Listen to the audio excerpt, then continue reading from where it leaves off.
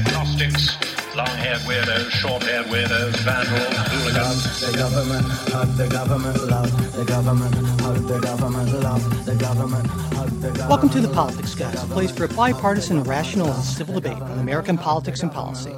I'm Michael Baranowski, a professor of political science at Northern Kentucky University.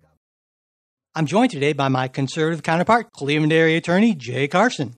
Hey, Mike. Hey, Jay. We were talking about, I said, should I add on Cleveland area attorney and defender of freedom, Jay Carson? What do you think about that? I do like the defender of freedom moniker. That we might have to go with that. It feels like it's a title that should come with a cape or something like that. Well, exactly, yeah. Or tights, but maybe we don't want to go there. Keep working on it. Yeah, definitely. It's an improvement over what you usually call me. There you go. So, all right, well, we will work on that. And before we do figure that out, we want to thank our newest supporters on Patreon, Austin, Robert, Ryan, Emmanuel, and Rachel. And Austin wrote in to say, I figured it's finally time for me to pitch in. You all have been a staple of my weekend routine for well over 2 years now, and I appreciate the work.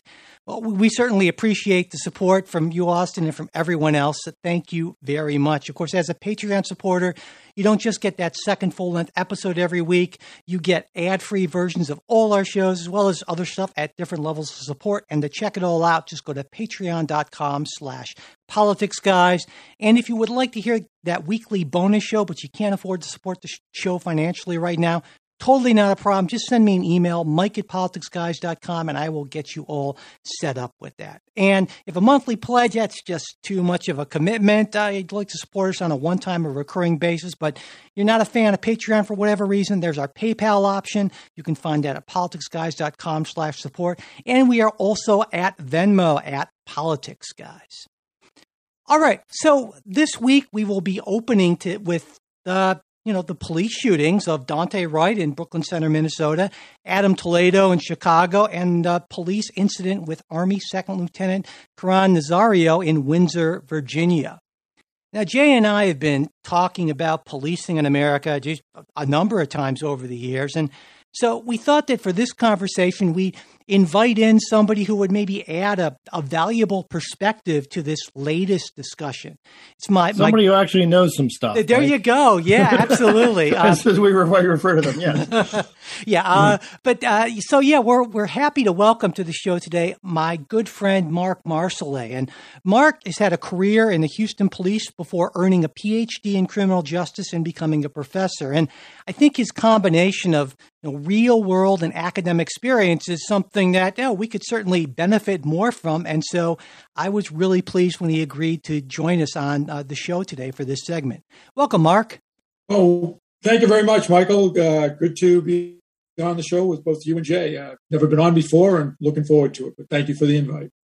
So I thought we would start with the Dante Wright shooting in Brooklyn Center. And, like a lot of people, I've seen the video footage that was released. And one thing that I really struggled with, as a lot of people are, I think, is how it's possible for a veteran police officer to mistake a Glock for a taser. I mean, not only are they very different sizes and weights, but they're holstered on different sides. And so it's kind of a nuts and bolts thing, but I was hoping, we could get your perspective on this first off, Mark. Yeah, I appreciate the question. You can stop me at any time, if I sound like I'm rambling. But one of the things I ask, I teach a use of force class at my college. In fact, I teach it every other semester. I also teach policing in America. But one of the things I have the students do is look at training. And if you look at training of police officers, it's, generally, within a certain, half a year time, little FTO training, stuff like that. Anytime a new weapon is introduced, the taser's been out there for a couple of decades, but the original taser didn't look anything like a pistol. It didn't have a pistol grip or anything. It actually looked like a blocky flashlight. Having said that, whenever police officers are giving alternative weapons, they don't train as many hours with those weapons as they do with their sidearm. And so the human body has a tendency to go back to what they originally learned. Mixing up the two, people were talking about that. when we teach a new weapon such as a taser, we don't have all the scenarios that somebody's going to be involved with. And I think the physiological aspect of being in a stressful situation, the officer is expecting, that person to stop, that person to cooperate. And then all of a sudden it turns into somebody's going to leave, somebody's going to be resisting. And then what does the body do? It automatically goes and, if it feels like it needs a weapon, the police officer feels like they need a weapon, they're going to reach for that. What have they reached for more times than anything on their uniform? They've reached for their pistol. And so that's probably the predominant training that they have. I'll stop here, and let you ask any other question, but, I'll just stop. I guess the fact that the pistol, and I think it was the Brooklyn Center regulations, it's probably pretty common that the pistol is on the dominant side, whereas the taser is on the other side, probably even more. I would imagine a person is more inclined to just reach with their dominant hand, especially in a stressful situation then. Yeah, that is correct. And, when training alternative weapons, less than lethal weapons, if you look at the number of hours that is spent on that, it's going to be less than that sidearm. And in fact, most officers don't get a significant amount of sidearm time. I mean, if you look at academy training, 40 to 60 hours of sidearm training. And you can't, during the time, you're learning how to basically use the weapon, whether it's the, less than lethal or the sidearm. But that's the mechanics of shooting is one of the things that you take a lot of time up with. You don't take a lot of time up with scenarios, putting somebody into multiple scenarios, multiple variables, in trying to make a determination when you use that or what you have in your hand. So Mark, I'm curious, and this is if you know, but this is not the first incident of this type where someone's been shot, killed because an officer thought he or she was firing a taser, but was actually firing the sidearm. Do you have any sense or any numbers of how frequently these kind of mistakes, accidents, whatever you want to call them, happen? Right now, the numbers I got this week was less than 2 dozen. And in fact, one of the news sources had said that there's only 3 that were convicted of, during the course of, thought they were using the taser and they actually used their firearm. Yeah. So there's not been any high level of accidents like this and then, leading to criminal charges. So less than 2 dozen. Do you think so? So do you think that this is at least, and we've seen other incidents where police responded in very high stress situations in ways where certainly almost anyone would at least question whether they were using an appropriate amount of force, and in some cases just seeming, at least to the casual observer, I guess you could say, that clearly they were. Is this, to what extent would you say this is a training issue? And if so, what sort of implications does that have for the amount of time and resources that we communities put into police training? Well, we touch upon training, and I don't want to get on my soapbox about training. Training. That's why we're having you on, Mark. Soapbox. Yeah, training does duplicate everything. We have the military. Until we send somebody into combat, you can go through as many scenarios in one of the forts in the United States, and then send somebody to Iraq and Afghanistan, and then they get under combat, and that's the experience that's going to take place. What I think that a lot of people are missing on a lot of these shootings, and I have my opinions about these handlings of these situations, whether it's Ferguson, whether it's the current trial that's going on with the ex-officer Chauvin. The variables that play into this, if we back everything up, and if you go to a roll call at the start of the shift, I don't recall any officer sitting there saying, I hope I get into a chase tonight. I hope I, get to use my taser. I hope I get to use my gun. So you have a situation where you have somebody that's a training officer, and whether it's a traffic violation or not, and we can get into whether police should be stopping traffic violators, but so you have you really have a preconceived notion of how this traffic stop's going to go. People say you shouldn't assume anything. There's no scene of routine traffic stop, but we're checking boxes as a police officer. Stopping somebody, so you expect I'm going to get driver's license, proof of insurance. I'm going to explain to them why I'm stopping them. And then when things start to get awry or things don't, work out in the scenario that you might have in your mind, then, how is your body going to react? How are you going to react? How's your mind going to react? And we don't do enough of that. And I don't think that's a training issue. I mean, this woman had 26 years on of experience. But how many traffic stops did she? How many high-risk traffic stops did she have?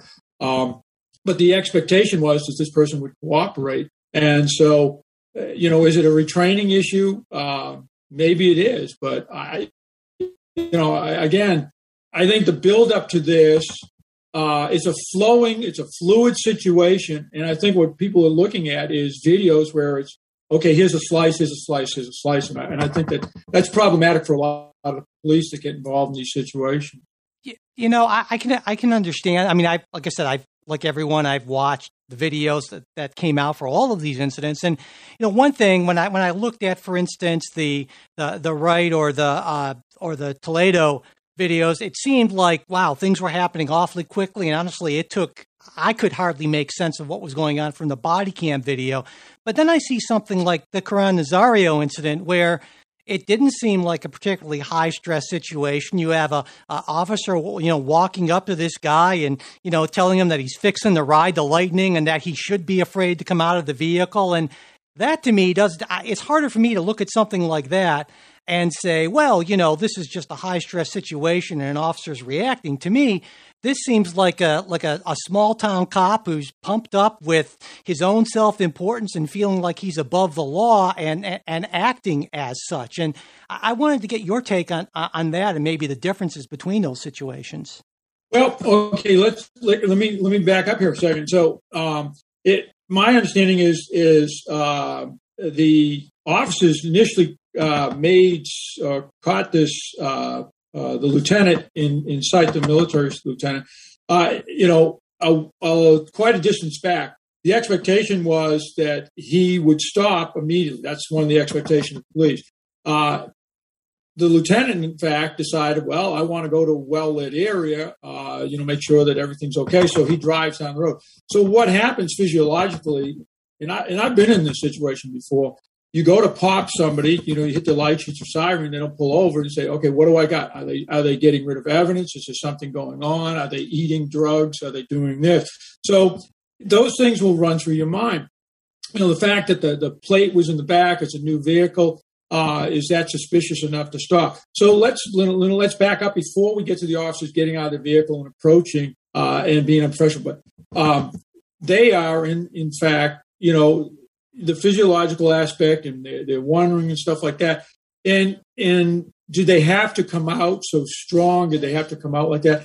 I would say no, they did not. But I also want to take into account what preceded all that. And I don't think that I don't know if it's a hiring issue. Whether we like officers to be very physical, we like them to kind of take charge. That's why we hire them. They have this command presence and all this sort of stuff. But at the same time, we don't do enough talking about, talking oneself down like a hostage negotiation and say, maybe this is what I have. Let me see what I have before I react this way. Whether it's a small town, policing, I've seen a lot of small town police. They're very well trained. They go to a lot of training. They don't have a lot of calls. I've seen a lot of small town police officers. They do an excellent job. They do spend the time, because a small town usually invested in what's going on in the community. So, in this case, pepper spraying to get somebody out of the vehicle. A lot of officers are being trained now. Let's not get into fights. Don't get injured. Use your pepper spray. Use your taser and stuff like that. There has been a examination of whether these police officers are depending way too much on these less than lethal things rather than, let's use, maybe calm down, start talking to people and stuff like that. They escalate it right away. And I guess that is a training issue. Mark, and maybe this is an unfair question, but kind of going into the bigger picture, obviously underlying so many of these incidents is race.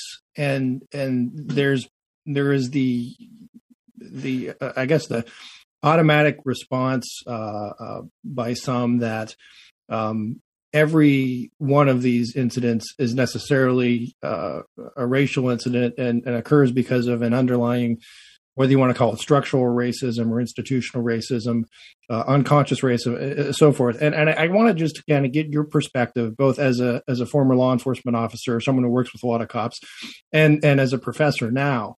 What's your sense of how much race plays into these incidents? And I also understanding each one is different, has its own facts, or is it more these other factors? I mean, humans under stress who can make mistakes, or just, bad training, bad apples, what have you. Well, you said bad apples, and we can talk about bad barrels, and I've got a kind of a thing that I'm working on. I'm going to get back to that when we start talking about apples, but racism does play a part. Okay, we've known that for years and years and years. I go back to at one time, one of the officers I work with, his grandfather used to take him to Ku Klux Klan's meetings, so he still got hired. There's a officer, I worked a predominantly African-American section in Houston, the 3rd Ward. And I didn't grow up like that. I grew up in, kind of rural townish area, 90% white. But I did go in the military. So a lot of my fellow soldiers were, great mix of Americans, and so anyways, coming into policing, we do see that race factor is significant. They've hired more African-American officers. We've paired up more, African-American officers, Hispanic officers, Latinx officers, with, the predominant white male, that came out of the 1960s, 1970s. But, racism is still a problem. And you can get somebody to go through the old interview process and stuff like that. And still, how can you change, there's a lot of times the way people grow up and what they've been exposed to as a family member, you can keep that hidden during any sort of interview. I would suppose that sort of thing would also be, resistant to any type of training, right? You could kind of probably put, if you've got someone like that who grew up going to Klan meetings, you could put them through all the diversity training in the world, and would that change, their mindset? I don't know. I suppose that depends on the individual. Yep. And that also, Jay, that also enters into this thing about the physiological response. If you've been taught that, a certain, and I use purple people in my class. I said, if you've been taught that, or learned that purple people are a threat to our way of life, purple people engage in crime, purple people do this, then in fact, all right, now if you're in a situation where you're an officer and you've already been trained and stuff, but you've perceived purple people as a threat all your life, or you've been told they're a threat all your life, even with training at the academy, diversity training, exposure to officers that are purple, that's going to enter into, this kind of this physiological response and psychological response. And I want to say that, this is 2021, and we saw some changes from the 1960s, 1970s to community policing, 1980s, and I thought policing was significantly improving.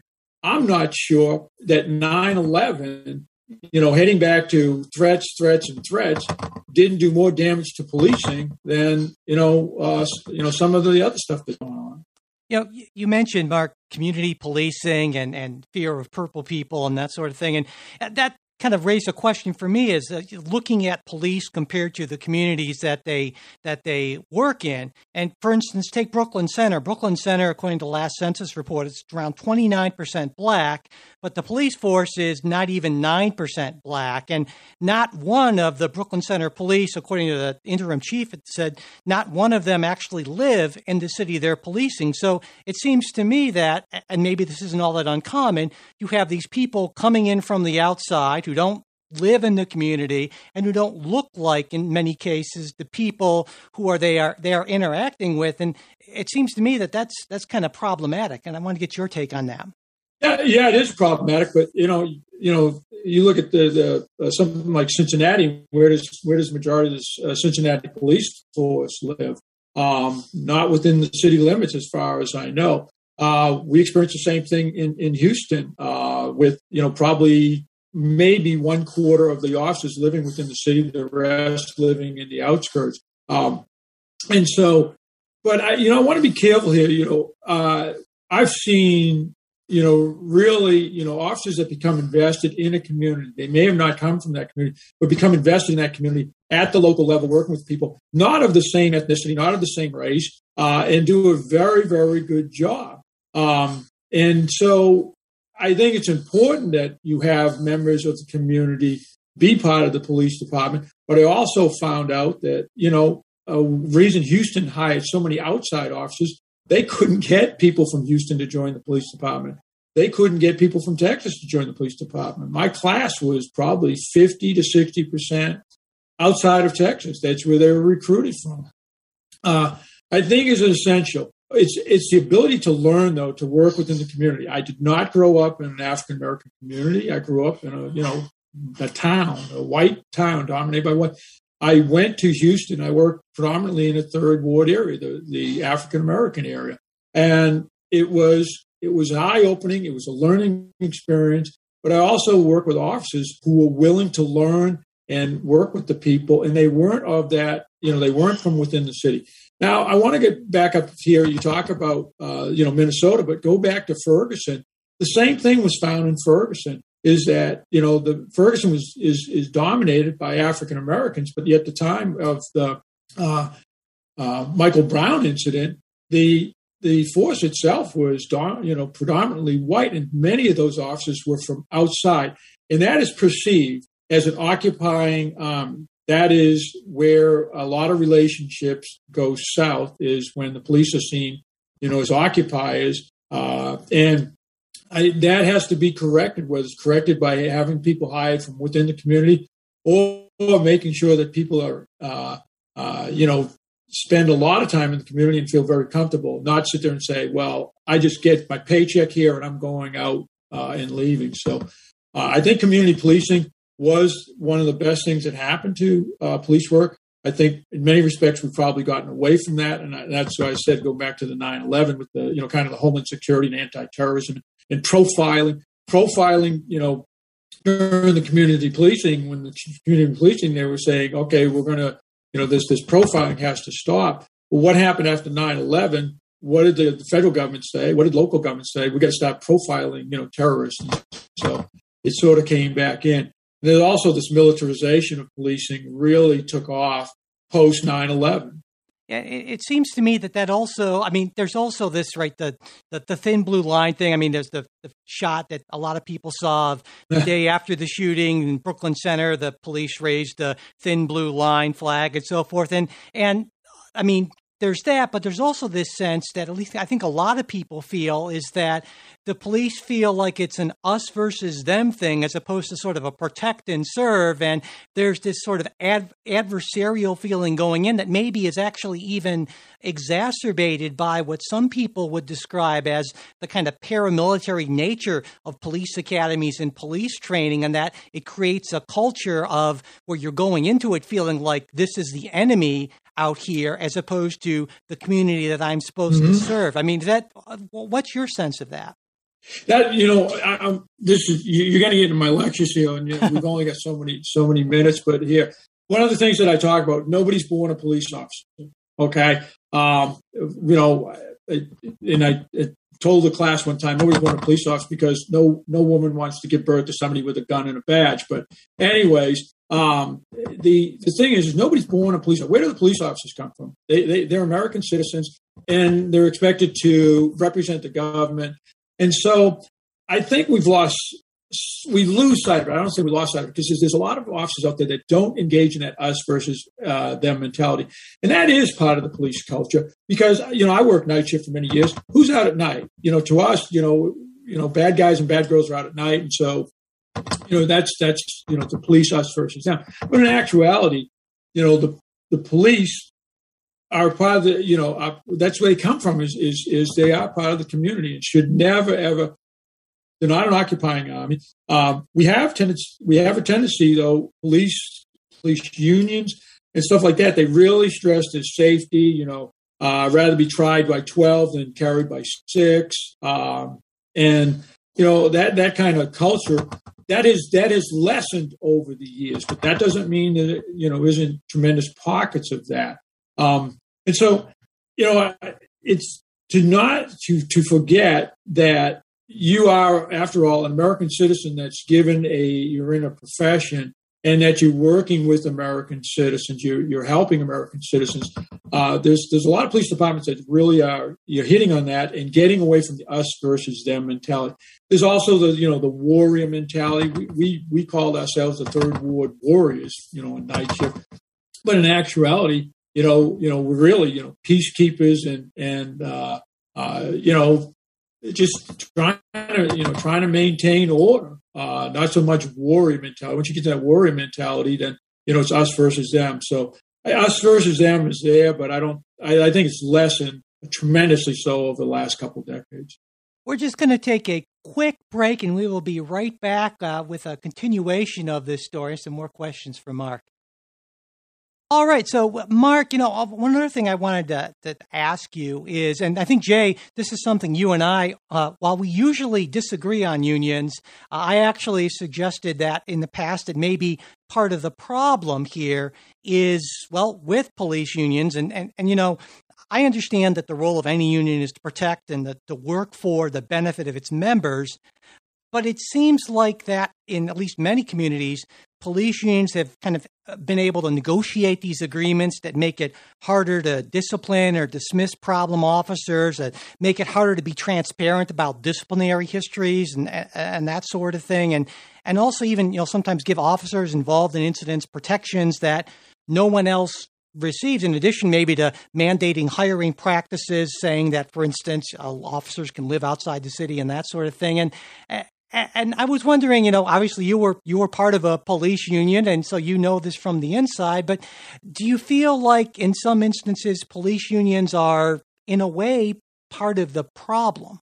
Yeah, without a doubt. I think there's very strong unions out there that have, because they're very well politically connected. One only has to look at the, Suffolk police in New York and some of the stuff that they're going through, but they have PACs. They're very politically connected. They support certain candidates, and so when they support a candidate, then of course they have proposals that are going to get okayed, whether it's a city council, whether it's a mayor, or some county official, elected official that they do support.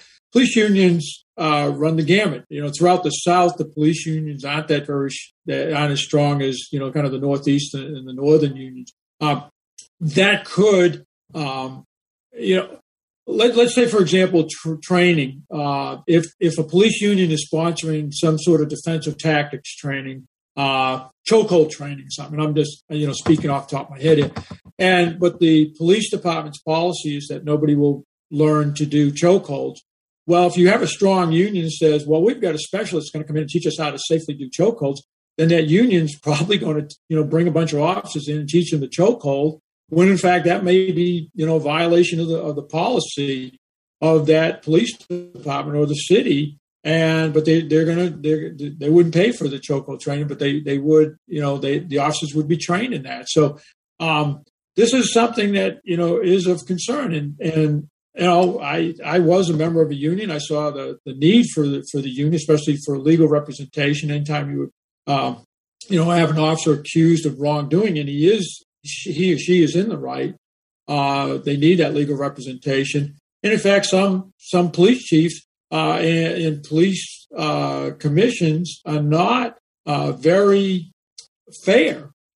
And so they will terminate officers or they'll keep officers. We had a case I was just talking about in class the other day.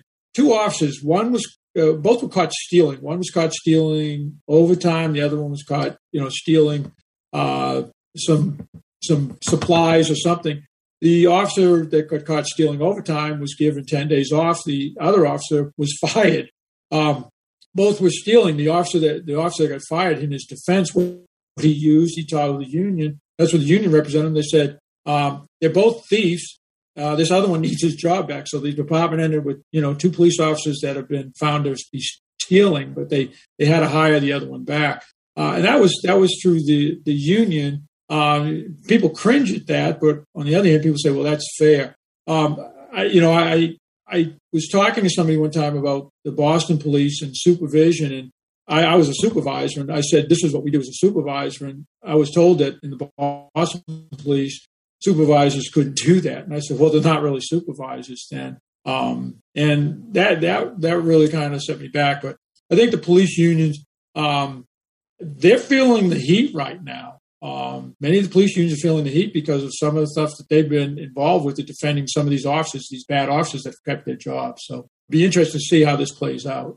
So I'm going to sort of take the other piece of this, and that is intake and recruitment. I served for several years on our city's civil service commission, and we had a chief and a department that was really good in terms of screening folks as they came in.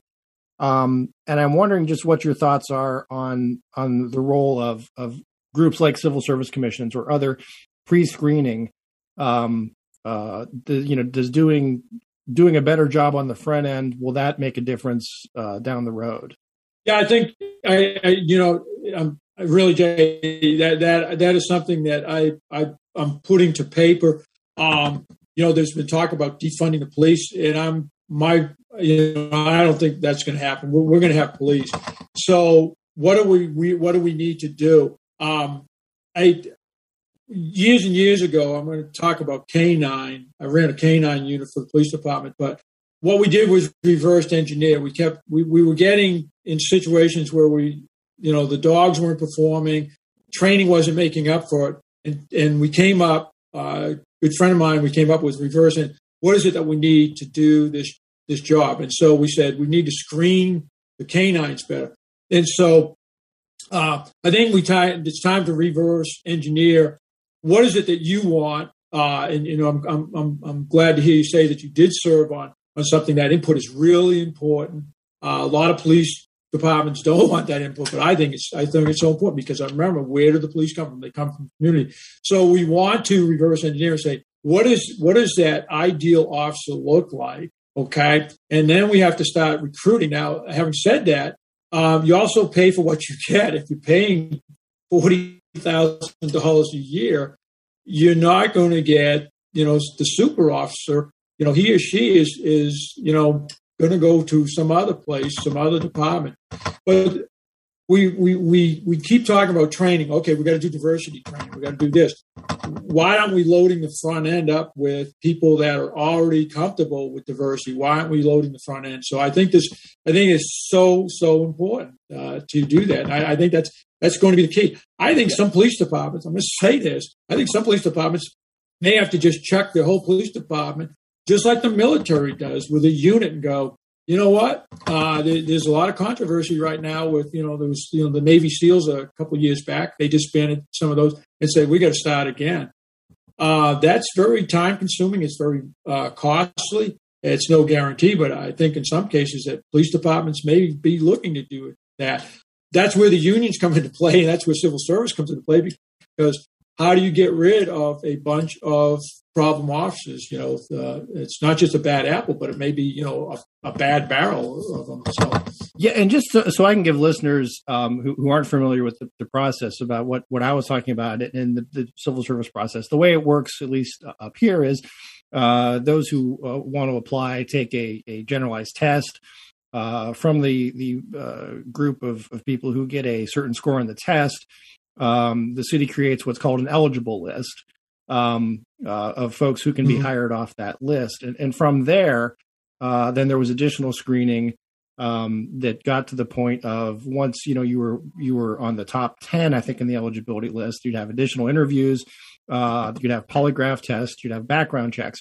And what we ran into as the Civil Service Commission is during some of these interviews, during these background checks, we'd find people on the eligible list who had some not insignificant criminal histories, or drug issues or psychological issues that showed up down the road. And then what happens is the police chief would come to the Civil Service Commission and say, we have concerns about these folks based on this, and the Civil Service Commission then takes a look at it and decides whether to keep them or strike them from the eligible list. And that's kind of how the process works, at least in my community. But yeah, I was surprised at the number of people who wanted to be police officers, who had some pretty significant background issues. And again, we wanted, we were careful not to say, listen, you had, whatever, some youthful indiscretion kind of thing. But, there were candidates who, had significant misdemeanors like within the last 3 months. I mean, it was that sort of thing. And that's really impressed upon me. Yeah. The fact that if all communities did more rigorous screening, that might weed out some of the people who are either psychologically unfit, right, or just have appear from their life choices to make perpetually bad judgments, right? So, but going back, Mark, I was going to say, going back to what you said a little earlier, and on Jay's comment there, for a long time, or at least since all this really kind of started to come up, my argument has been that defund the police, we should do exactly the opposite, is provide the resources for better screening and better pay, but also along with that, have higher standards. And I've referenced, for instance, the latest agreement between the police union and the city of Cincinnati, where there were raises, but they also were accompanied with other more stringent requirements in terms of, I believe, performance and transparency with the union. And to me, it seems like that's a much more likely, what's a way forward that's much more likely to provide something positive, as opposed to just sort of cutting resources and they're just hoping that the problem will sort of magically solve itself. No, I agree. I think, the community gets the policing that they pay for. But it's so important to send a message to those that get selected.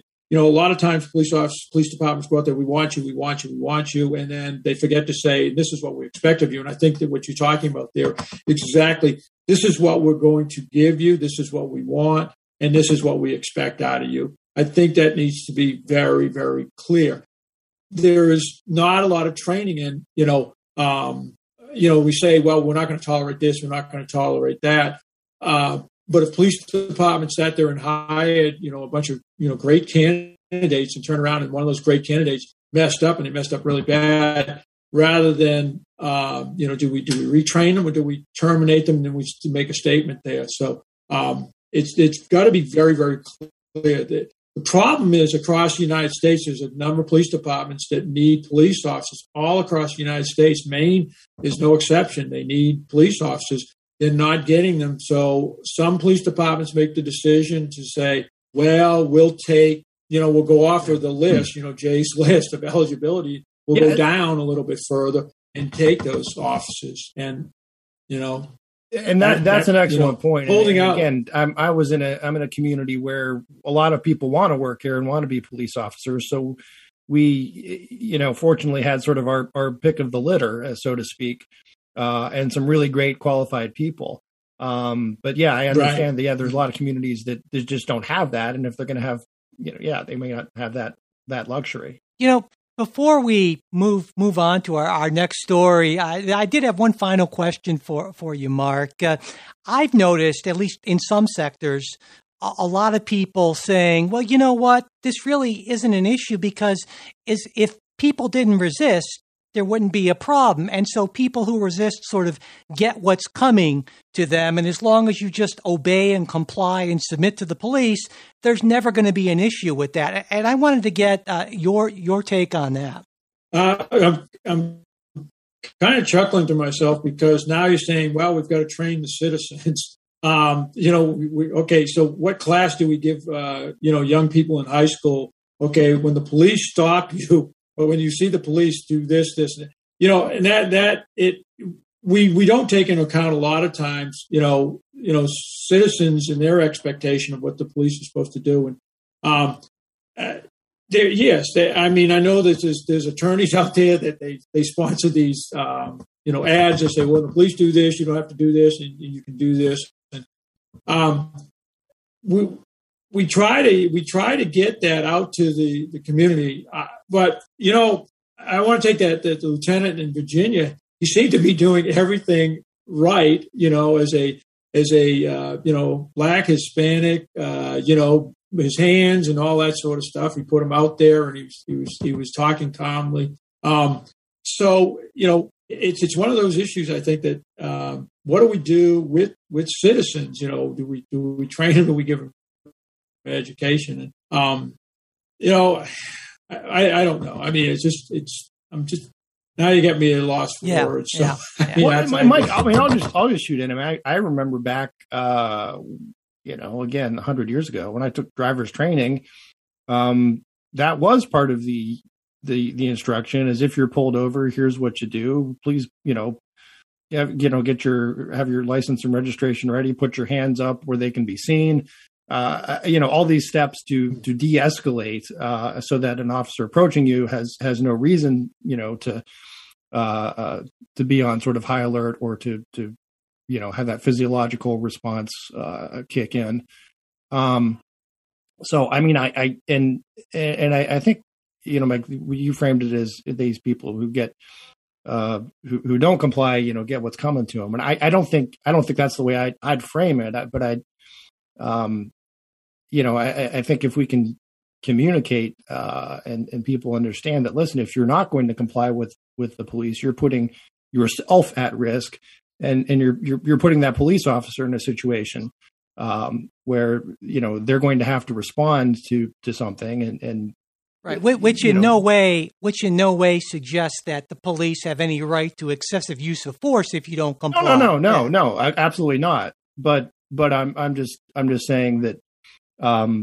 If you are in a situation where you are not complying with a police directive, your risk of getting shot, having action taken against you, rises significantly. And I just got to say, on this issue, I just feel like, though it's a very, we're three white guys here talking, and our experiences throughout our lifetimes with authority, with law enforcement, are just very different than a lot of Black and other minority folks. I mean, I've talked to some of the Black students in my classes, and they're, certainly their experiences of a lifetime with law enforcement are very different, and ones that make it, I would say, not necessarily as easy as it would be for any of us to say, oh, well, it's just a cop, and what did I do? I guess I'll have to pay a fine or something, where there are people who are really in fear. And, earlier Mark talked about how police can react out of fear and stress. Well, of course, that also applies to people who are pulled over, who, I think in some reason when, a cop says to you, yeah, you should be afraid. Well, that's a pretty big problem. And that's a different, that's a different sort of story, but well, yeah, I know we need to move on, but I just want to thank you, Mark, for coming on, because I really do feel that this was a perspective that's really been missing from our previous conversations that unfortunately we've had all too many of, given all the incidents. But we really do appreciate you taking the time to come on the show and talk with us about this. All right, thank you very much, both of you. I want to leave you with this thought. I look at this as an opportunity for better policing in the future. I'm not going to get down I think that the history of policing has shown that there's setbacks, but out of that comes improvement. So again, my former brothers and sisters that are on the force, I mean, they need to be safe and they need to exercise good judgment. But I think it's going to be a significant improvement with policing. Let's definitely hope so. All right, we're going to take a quick break, and then we will be back. Jay and I will be talking about the announced withdrawal from Afghanistan. That'll be just in 1 minute. Okay, so we are back, and second story we want to talk about today on the show is that President Biden this week announced that all U.S. troops will be withdrawn from Afghanistan by September 11th this year, which, of course, is the 20th anniversary of the 9/11 attacks. Biden said, "I'm now the fourth United States president to preside over American troop presence in Afghanistan, 2 Republicans, 2 Democrats. I will not pass this responsibility on to a fifth." And he went on to say that the main argument for staying longer is what each of my 3 predecessors have grappled with. No one wants to say that we should be in Afghanistan forever, but they insist now is not the right moment to leave. And of course, I should point out, Jay, that this presence in Afghanistan has lasted much, much longer than was ever initially envisioned. And the mission has changed as well, from defeating al-Qaeda to the much broader mission to build and, I guess you could say, build and support kind of a capable democratic central government and security system in Afghanistan that could withstand the threat posed by the Taliban. But after, nearly 2 decades and hundreds of billions of dollars spent on military and police in Afghanistan, what we've gotten is what's widely viewed to be a hopelessly corrupt, incompetent, and incredibly weak force that seems to be pretty unlikely to stand against the Taliban. And, in response to this, congressional Republicans, well, they seem to have been pretty negative in their reactions. Mitch McConnell said the administration decided to abandon U.S. efforts in Afghanistan, which have helped keep radical Islamic terrorism in check, and that apparently we're to help our adversaries ring in the anniversary of 9/11 attacks by gift wrapping the country and handing it right back to them. So, Jay, one of our supporters, actually, Tyler Six, said this seemed to be an issue where the U.S. is damned if it does and damned if it doesn't. And I wanted to, get your thoughts on that. Do you agree with, well, actually, I could say both President Biden and President Trump before him on this, because it's just Biden's kind of a continuation of the Trump trajectory.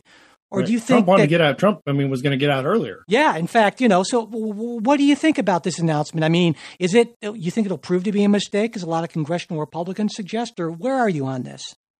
Where am I? So I think there are a lot of there's a split among conservatives on this. There are a lot of folks out there who are saying, yes, we've sunk far too much into this. This is not our fight. We have no interest there anymore. And then there are the more the Mitch McConnell type, and I would probably put myself closer to the latter. I was not crazy about the withdrawal when Trump announced it. I'm trying to think back exactly when we talked about it on the show at some point. And my sense was that at this point we have 2,500 troops there. So not a significant military presence to do anything, but more a tripwire presence. And I don't, I can't tell you what the right number is. But I have concerns about the message, of a complete pullout. I have even bigger concerns about the messaging of having a pullout on the anniversary of 9/11. That to me is what I find completely baffling. That, all right, if we want to draw down or even pull troops out, why do this? I mean, it's sort of, we've had troops in Japan for how long? Basically since World War II. And if we were to say, or if we were to have said back in, let's say 1965, 1962, we're going to pull our troops out on December 7th. What message would that have sent? So that again, that part eludes me. The 9/11 anniversary, I think, is terrible. Now again, that's more optics than it is substance, but still optics count. And something that we always used to talk about in the Cold War is the the ability of the folks we ask to be our allies. Can they rely on us? And I think that's another sense of that's part of power. That's part of the soft power we talk about a lot. That folks, if they support the United States and people who are risking their lives to do so, and then we leave them, abandon them, that sends that diminishes our ability to project force around the globe. So I'm if we need to draw down troops, I think that's a good idea. If active hostilities there have essentially ceased, right, where it's not an active war. But that said, I really have issues with the goodbye, we're leaving, happy 9/11. Well, I understand what you're saying, but I think I have a problem with the analogy you draw, because in 1962, Japan was a stable democratic regime without the sort of endemic corruption problems. There never really was a government. Right. But I think it still would have sent a horrible message if we left on December 7th. Well, see, right? I see it. See, a lot of people on the left see it the other way. A lot of people, maybe even on the libertarian right, see it the other way, saying that, this is the 20th anniversary, and we accomplished our initial goal, which was set by, President George W. Bush, who famously said we should not get involved in nation building. And boy, I think, that kind of makes sense. Either do it big or do it not at all. And, I read Bush's initial statement saying, this might take a year or so, maybe even as much as a year or two. But the mission changed. And we have an ally who is, the Afghan government is horrifically corrupt. And so we're trying to prop up this house of cards. So it's very different than being loyal to a real partner government. This is just. Oh, no. And yeah, let me be clear. When I say allies, I'm not necessarily referring to the Afghan government, but I am referring to a lot of the Afghan people. So then let me ask you who had assisted us, and then, to other allies who we might seek to recruit, who would be actual allies. I agree wholeheartedly that the Afghan government has, from day one, has been ridiculously corrupt, inept. Put in whatever adjective you want. So then you're for nation building. You think this is a great way to spend our time and money? Well, if the initial reason for going into Afghanistan was to remove the Taliban but it wasn't. Power. Remember, it was to remove Al Qaeda. But the idea was that the Taliban were providing a safe haven for Al Qaeda, and that was the plan, was to remove those safe havens for terrorism. I think that's a problem, and I very much, when we pulled out of Iraq, the Islamic State rushed in to fill that vacuum. So that's what I'm concerned about is that the Taliban will rush back in and will be essentially running Afghanistan and able to provide that safe haven for terrorists again before too long. And so then you would prefer a situation where we just basically said we're going to keep thousands of troops in Afghanistan indefinitely. Yeah, I'm not committed on the number. But I think having a presence there is important. Even though the fact that we have a presence there has been essentially at least one of the reasons why the Taliban has just suggested that, we're not going to do any kind of negotiation or work in any kind of power sharing agreement until. I guess what I'm saying, Jay, is that it seems to me. But let's also look at it this way: we haven't had a major terrorist attack since 9/11. There aren't places. There were for a while, I think, during the Islamic State, caliphate. But terrorists don't have those bases of operations anymore. So, I think there's some value there that we can't overlook.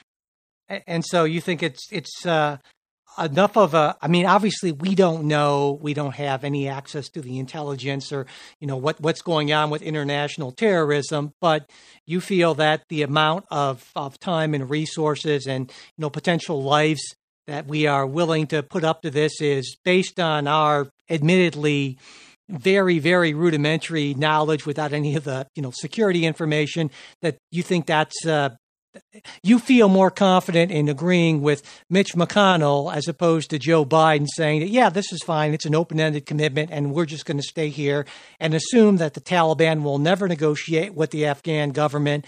But we're not going to do more. So we're not going to try to actually eliminate the threat, but we're just going to keep on pouring money into this corrupt system, which doesn't seem to be getting any better a generation after we started. I mean, should we just kind of I guess what I'm saying is that you're just saying maintain the status quo and just assume that. Do you think the Taliban will negotiate with the Afghan government once we leave? Oh no, I think no, not at all. No, but I guess I'm saying that. So I mean that's.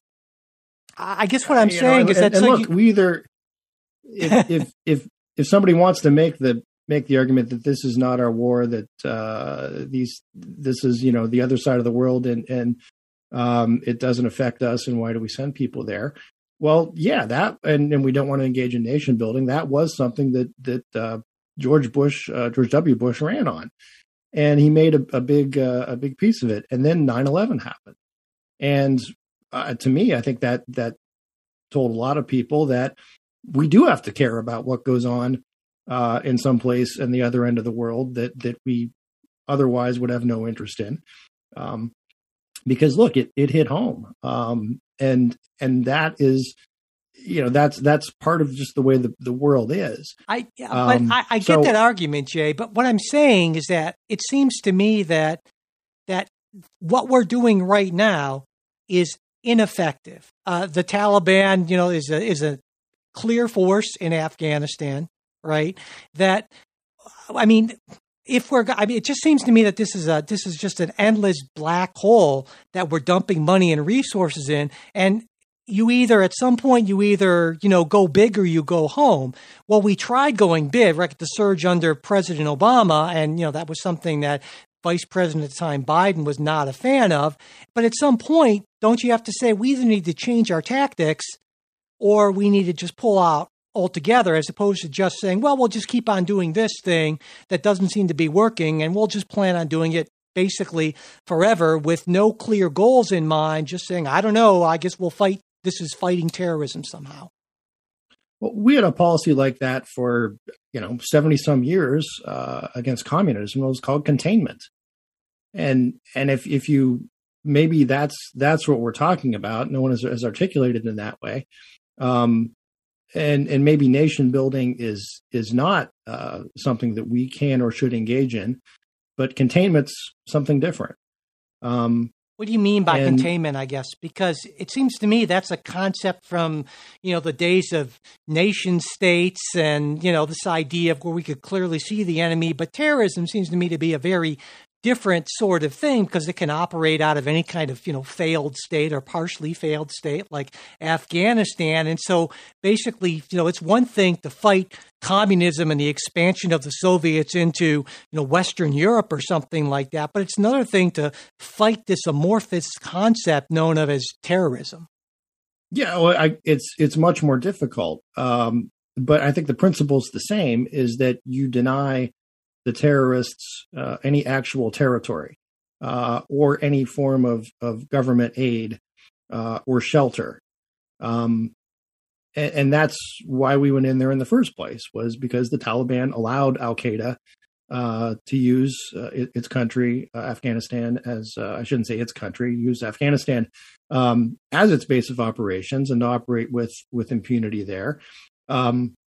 And it was sort of sheltered, by a nation state, and similarly, again, the Islamic, or when we the caliphate, that too, the idea was they wanted to hold territory, right? That was a big part of their ideology. So to me, look, I get it. It's different than the Russians pouring through the Fulda Gap, right? Yeah.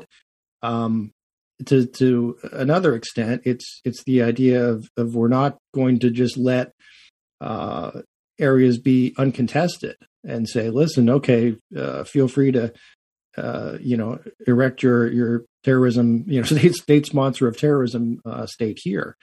And I do look. I mean, you can say it's been unsuccessful, but I'll point back again that there hasn't been a major terrorist incident since 9/11, and we have sent Al Qaeda sort of to the wind. Right, they're still out there in various pockets here and there, but they don't have the same sort of command structure, and we don't have the kind of place where an Osama bin Laden can hide out. So, yeah, no, I like I said, I have been. If one would look back to my comments of this over time, one would see that I'm conflicted over this because actually, I tend to agree with Tyler Six. It just seems like we have no good options in this instance, and but I do feel like.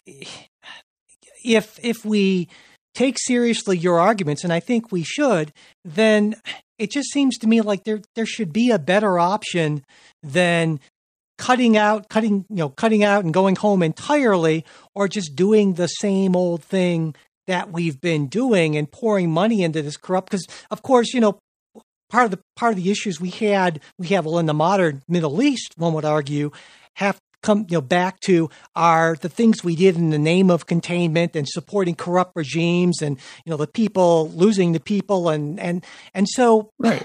I mean, I do think it is just an awful decision either way, and I think that reasonable people can come to very different conclusions on this incredibly wrenching decision. And look, to be clear, we're talking about 2,500 troops.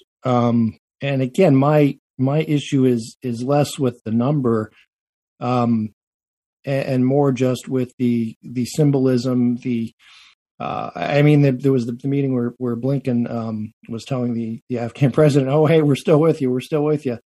Don't worry, you can count on us. We're out of here." That to me is the issue. If you're just saying we're gone, there's no troops. That sends a message to not just to the Taliban, but also to other international rivals. I mean, what message does that send to the Russians or the Chinese? But the other message is when people, are extorted by these military units who decide to set up shop for themselves, and it's done with, U.S. equipment and indirect assistance, then you have another message that's sent is that the United States is happy to support corrupt regimes. And that's problematic too. I think you'd agree. Yes, it is, but less so, right? Because I think what we're talking about is power politics. Yeah. Right. And it's look, you can say that it's kind of like what Lyndon Johnson said about the South Vietnamese. I mean, it's son of a bitch, but he's our son of a bitch. Until that blows up in your face. That's not an ideal situation. But I think if you have two bad choices, one being abandon and say, hey, look, we're not going to play in this field. We're going to surrender the field to the other side because our proxy is corrupt. You know what I mean? Yeah, I do. But I think some people might say, for example, the Russians or the Chinese. Let's put it this way: the Russians or the Chinese are not worrying about whether their proxies, again, shall we say, allies, are corrupt or not. But we're the United States, and I think that's an important difference. Is there are certain values we stand for, certain things we believe in that the Russians and the Chinese don't, and so we should hold ourselves and our allies to a higher standard. And it seems to me that, and this is way overly simplistic, I will be the first to admit this, but that we should be willing and able to use our support or our pledge of support as leverage to get our partners to move in the direction we would like them to, toward a more open and free direction. Exactly. But the pledge of support is worth nothing. You don't understand? I mean, no, I know what you're saying. In the future, if we then go and tell other governments, hey, look, if you reform, don't worry, we got your back. We're going to stick with you for the long haul. And they're going to say, well, like you did for the Afghans, like you did for the South Vietnamese. And I understand. You know what I mean?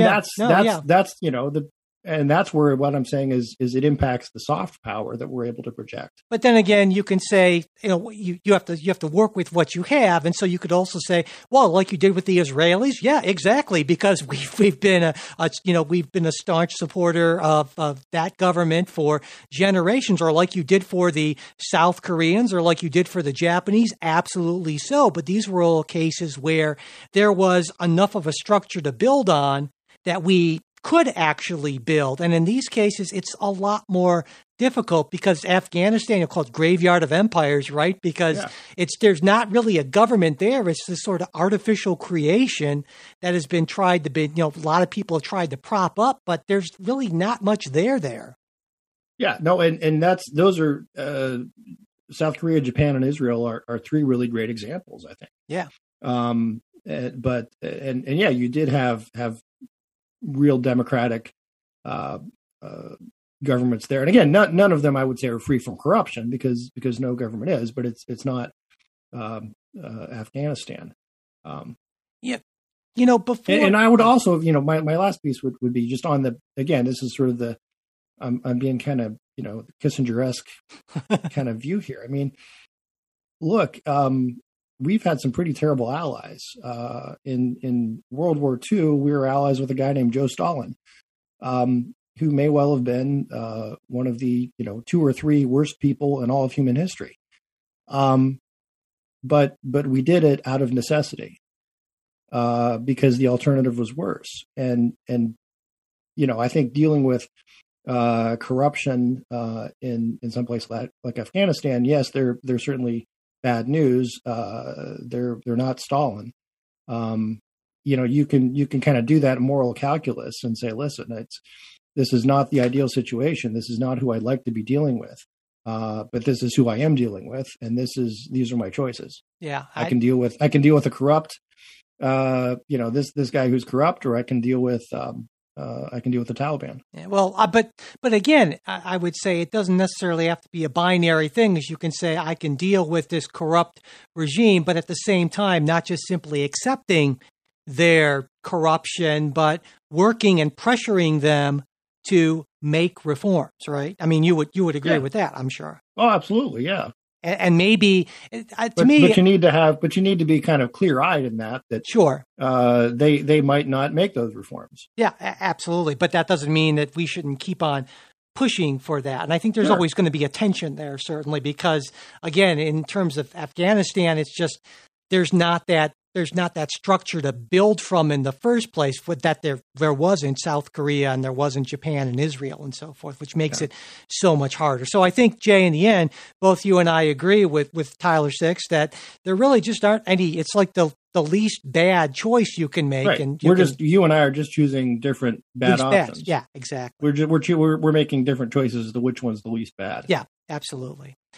All right, well, we have run a little bit long today, but there's so much more we want to get to, and we will get to that on the bonus show. We want to talk about the Johnson & Johnson vaccine pause and what that means, the latest round of Russia sanctions, maybe even expanding the Supreme Court. There was legislation introduced this last week in Congress about that. I think I know, Jay, how you feel about that, but we will get to all of that on the midweek bonus show. And if you are a supporter, that will be in your feed on Wednesday morning. And if you're not a supporter, you can become one by just going to patreon.com/politicsguys. Or if you would like that midweek show, you're just not in a position to be able to support the show right now, totally get it. Just send me an email, mike@politicsguys.com, and I will get you all set up to get that midweek show.